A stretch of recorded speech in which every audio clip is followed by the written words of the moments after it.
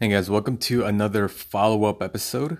This is a follow-up to the Jamie Rathburn episode where I talk about bullying, and our frequent contributor, Mr. Paul Hong of the Our Lunch Break podcast, sent a few voice messages.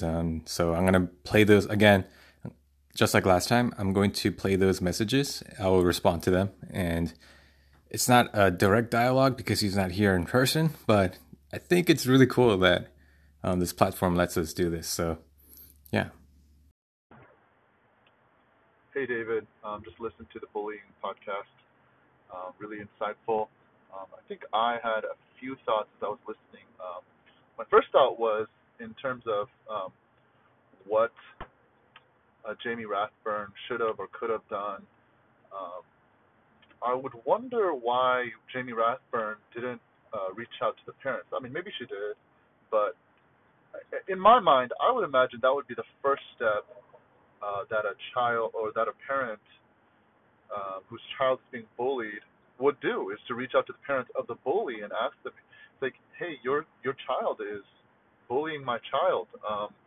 Can you talk to him or discipline him or do something, because neither one of our kids are going to come out of this well, according to all the statistics you gave, right? So, yeah, that would be my question about that and what your thoughts are on that. That's a good thought because I actually agree. I think that's what she should have done. And I don't know if that is what she did or did not do. The articles I read don't go into that. They don't go into what other steps she took before actually confronting the kids.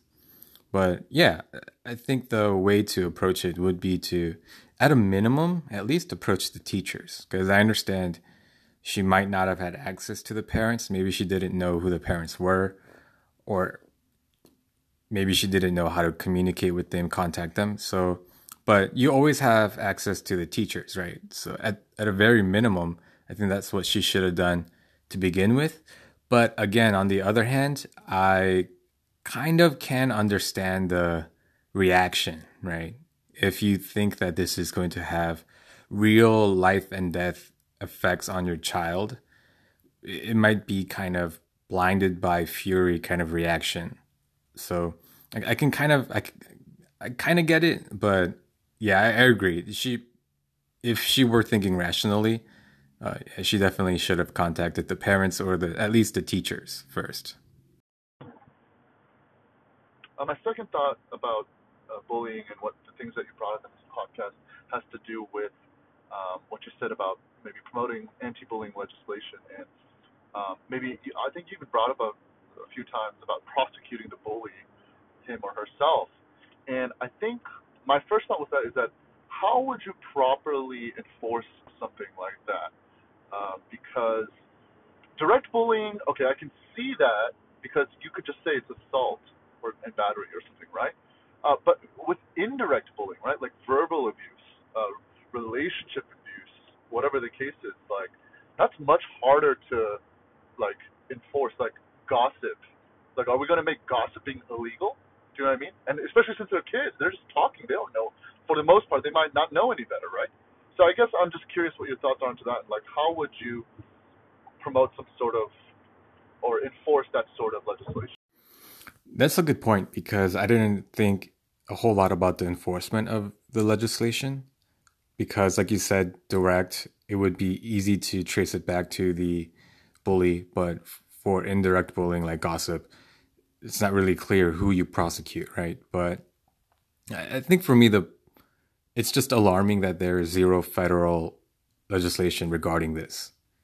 Even if it's some sort of verbiage discouraging it in the form of a law, even if it's not completely enforceable, I think it can have a positive effect. Because so in Georgia, they recently passed, well, it wasn't recent, like a year ago, I think, they passed a law, a hands-free law to discourage drivers from pretty much touching their phone while they're operating their vehicle.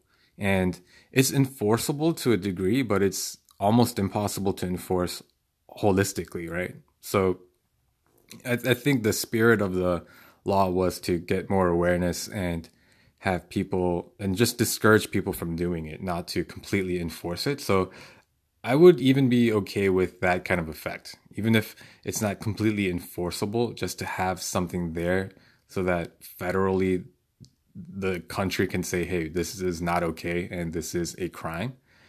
I think that will have some sort of effect.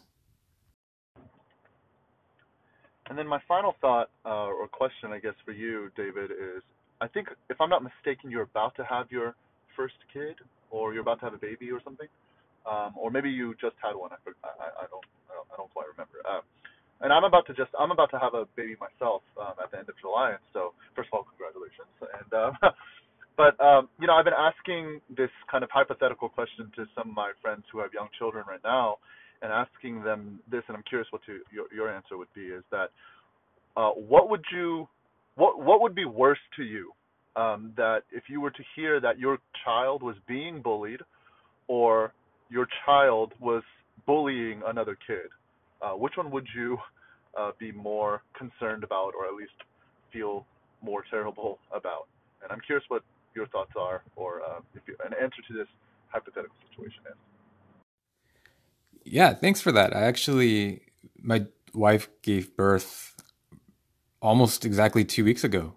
So I am a fresh new father, and congratulations to you, man. It's actually really great. So I'm really excited for you to meet your child for the first time.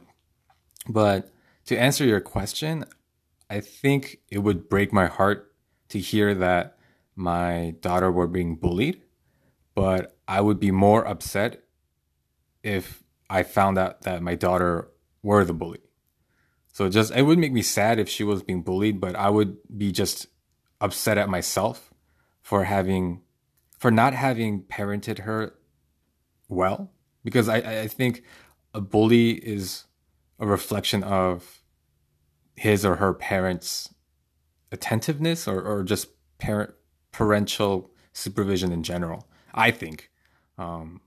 Obviously there are situations where there are exceptions to that, but I would put it on myself. If my daughter were the bully, I would put it on myself, and I would be just really upset at myself. And even with the stats that I talked about in that podcast, it actually seems scarier. The lasting effects on the bully seems worse and scarier than the bullied. So if I had to choose one of the two, as much as it would break my heart, I would choose for my daughter to be bullied rather than for her to be the bully. And so with that, another thank you to Paul of the Our Lunch Break podcast. If you guys haven't heard it yet, please do go look for them.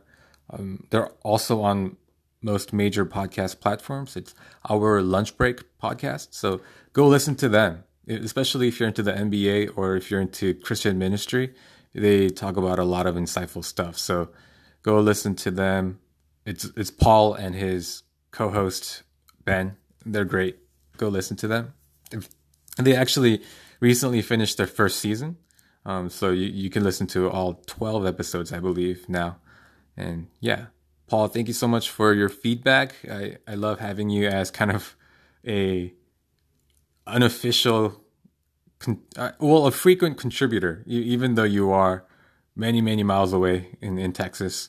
It's awesome that we can collaborate like this. So thank you again. Thank you guys for listening. And if you have any thoughts on bullying, please do email me or send me a direct message on Instagram, or leave a comment on the post about this episode on Instagram. So yeah, thank you guys, and talk to you next time. Bye.